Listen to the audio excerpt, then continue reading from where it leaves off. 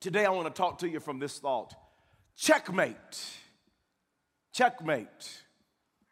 When I was a junior in college, I had a crush on a girl.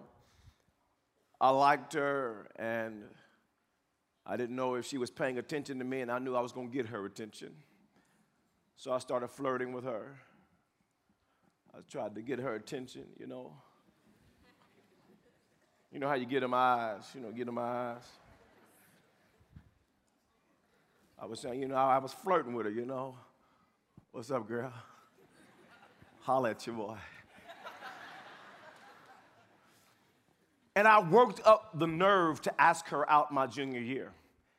And I asked this girl out, I asked this young lady out, and she told me no. I went back to my dorm room. I was upset. I was mad.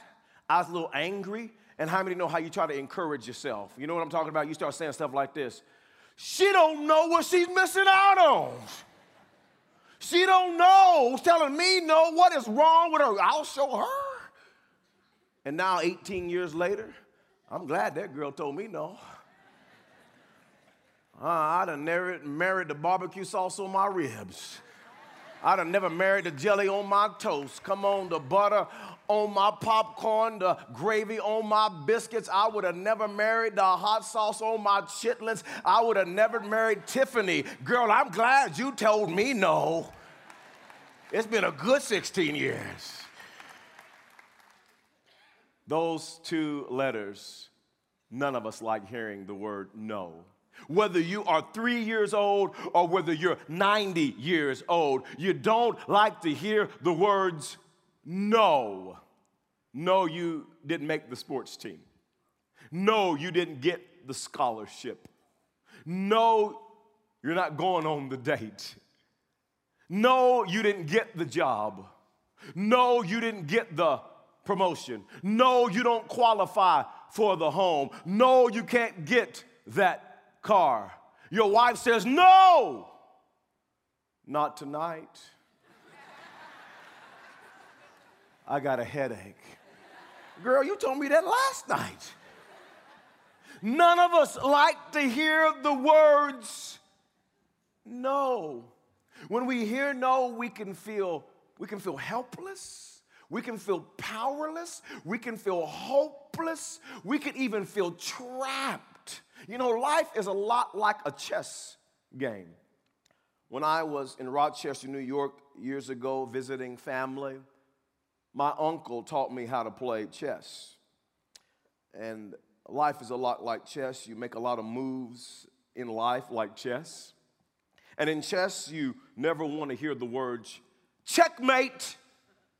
Because when you hear that, that means you have no more moves. That means your king can't move anywhere else. You're hopeless, you're helpless, you're powerless. Checkmate. No, you can't move anywhere. And in life, we're always moving, and we make some good moves, and then we can make some bad moves, and things don't go like we want them to go. And in life, you're always moving in life. And some moves are good, some moves are bad. And the interesting thing about life is we all experience a checkmate. We all experience a no in life.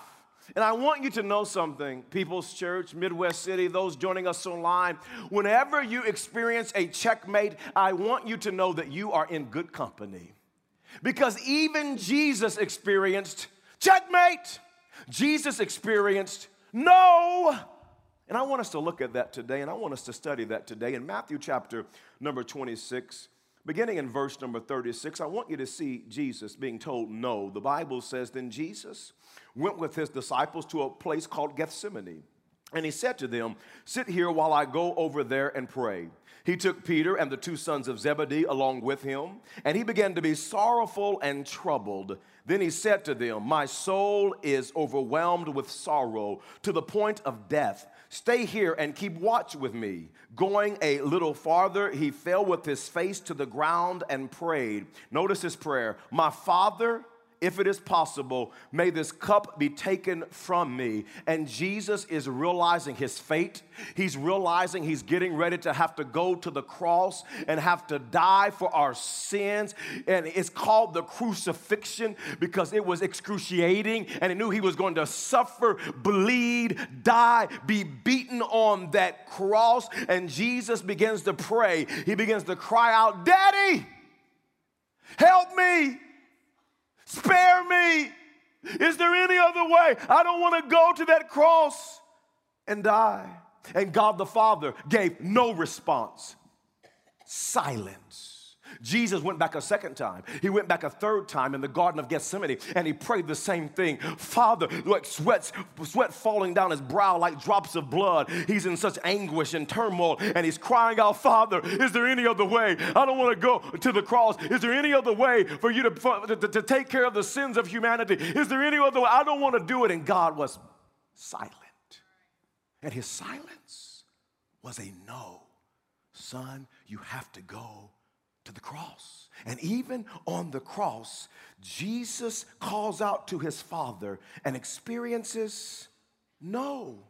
Scripture says in Matthew chapter 27, the next chapter, in verse number 46, it says, about 3 p.m, Jesus cried out in a loud voice, "Eli, Eli, lama sabachthani," which means, my God, why have you forsaken me?" Friends, Jesus was deserted by friends. He was tortured by enemies, and now he's abandoned by his heavenly Father at the darkest, most trying, most difficult moment of his life. His Father said, "No, you got to go through with this on the cross." Why would God the Father tell his Son Jesus no? Today I want to give you 3 reasons why God said no. Number 1 is this: God said no to Jesus because he loves you. He loves you. I don't want you to miss this. God's no to Jesus was a yes to humanity. His no to Jesus was a yes to you and I. You see, John chapter 3 and verse 16 says it like this: "For God so loved." I want everybody, both locations, joining me online, everybody shout, "So loved." So loved. Yeah, that's God. So loved. How many of you have some people that you kind of love? How many of you got some relatives, may even be in church with you today, you kind of love? Come on, wink at me. Don't raise your hand now. Wink at me. That's not your heavenly Father. God doesn't kind of love us. For God so loved the world that he gave his one and only Son, that whoever believes in him shall not perish but have eternal life. God's no to Jesus was an act of love. It was love. It showed his love and displayed his love towards you and I. God loves us so much. He loves you. He loves me, that he gave his one and only Son so that we could be saved from our sins. You see, in life, we're always making moves, and sometimes it doesn't work out, and we experience loss, and we can kind of begin to think, does God love me? And I want you to know, God loves you. So, Pastor, you don't know what I did last night. You don't know the kind of moves I've been making that hadn't been very good. I want you to know that God loves you. You say, Pastor, are you sure? Because I'm addicted. I'm strung out. Things are not going very well in my life. And I'm actually here on Easter because it's Easter. But, you know, the way that I'm living, it's not good. The Bible says, while we were yet sinners, Christ came and died for us. See, Jesus loves you just like you are. He won't love you any more than he loves you right now. He won't love you any less or any more, no matter the performance that you do in life, no matter how you perform, no matter how you act, no matter the moves that you make. God loves you. You see, Jesus came, and God said no to Jesus, and he came because God so loves you. There's a second reason I want you to see. Why did God say no to Jesus in the garden on the cross? Number two is this. God said no to Jesus to forgive us of all of our sins. You see, God's no to Jesus was a yes to humanity. And in the garden, Jesus asked his Father this question: let the cup pass from me. Let the cup be taken away from me. And the cup represented the sins of all mankind. That's what that cup represented. Your sins and my sins. You see, all of us have sinned. The scripture says it like this in Romans chapter 3 and verse 23. It says, for all have sinned. Come on, both locations. Online, come on, everybody say it with me, all. I had you say that so you don't try to exempt yourself. For all have sinned and fall short of the glory of God. We have all sinned. We have all blown it, and our sin separates us from God. You see, the penalty of sin had to be paid for so that we could experience forgiveness and be brought back to our heavenly Father. The scripture says it like this in Romans 6 and verse 23. For the wages of sin, the wages of sin, that word wage, talking about the penalty, the price, the consequence. The wages of sin is death, but the gift of God is eternal life in Christ Jesus our Lord. And God said no to Jesus so that he could solve a major problem for humanity. You see, the problem was the wages of sin, and God knew that he had to deal with this wage of sin. There had to be a price. There had to be a penalty because of the wage of sin, and the wage of sin is death. Death. That's why people die. Death. It's the wages of sin. It's the price of sin. It's death. The Bible says it's appointed to man to die once, and then the judgment. You see, if Jesus doesn't come back in the next 100, in the next 120 years, you and I won't be here in this life. We will have died. It's the wages of sin, physical death. But not just physical death. When the Bible talks about the wages of sin is death, not just physical death, but eternal death.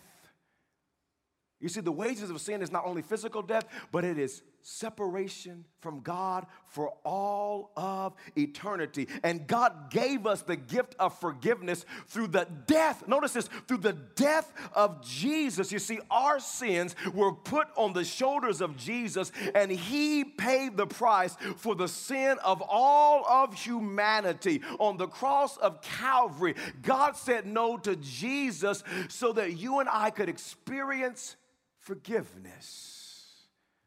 And you see, in life, it's interesting as we're making moves in life, and especially when we do some good things, and a lot of people believe this, well, I'm doing pretty good. I'm making some good moves in life, and you know what? I'm a good person. I do good deeds. I'm kind. I give to a charity. I don't like my boss, but I fake it. I'm good. I'm good. I mean, me and God are okay. No, you have to understand something. We have all sinned. We've all made mistakes. None of us, no matter the good we've done in our life, none of us can earn forgiveness.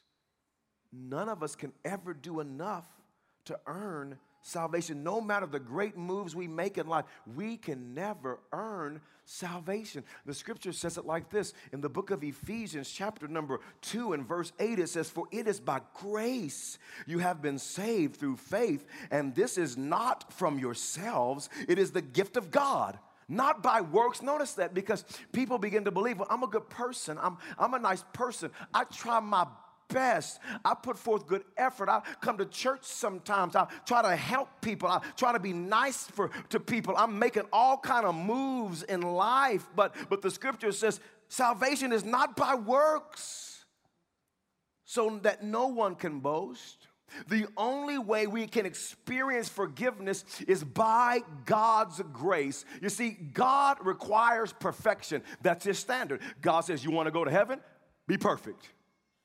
And none of us are perfect. We all fall short of God's standard. And God knew we had blown it, that we fall short. And so what God did is he loves us so much. He wants us to be forgiven. He said no to his son. And Jesus died on the cross. And can I tell you, we deserved that death. We deserved eternal punishment. We had deserved to be separated from God. But Jesus took our place. He paid the penalty for our sin. Jesus was the only person who was ever born. And he was born from a virgin named Mary, and he was 100% man and 100% God, and he's the only human being that's ever been born and who's lived a perfect and a sinless life. And so Jesus could take our place because he was the perfect sacrifice. And so he got on that cross and he paid the penalty for our sins so that we could experience forgiveness. Why did God say no to Jesus? Because he loves us. He wants to forgive us. Number 3, why did God say no to Jesus? Because God's plan is more important than our wants. And in the garden, Jesus had wants. And Jesus was calling out to his heavenly Father, Father, is there any other way? Let this cup of sin, I don't want to bear the weight of the world's sin on my shoulders. Is there any other way? And Jesus had wants. He didn't want to go to that cross and die. But God said, no, my plan is more important than your wants.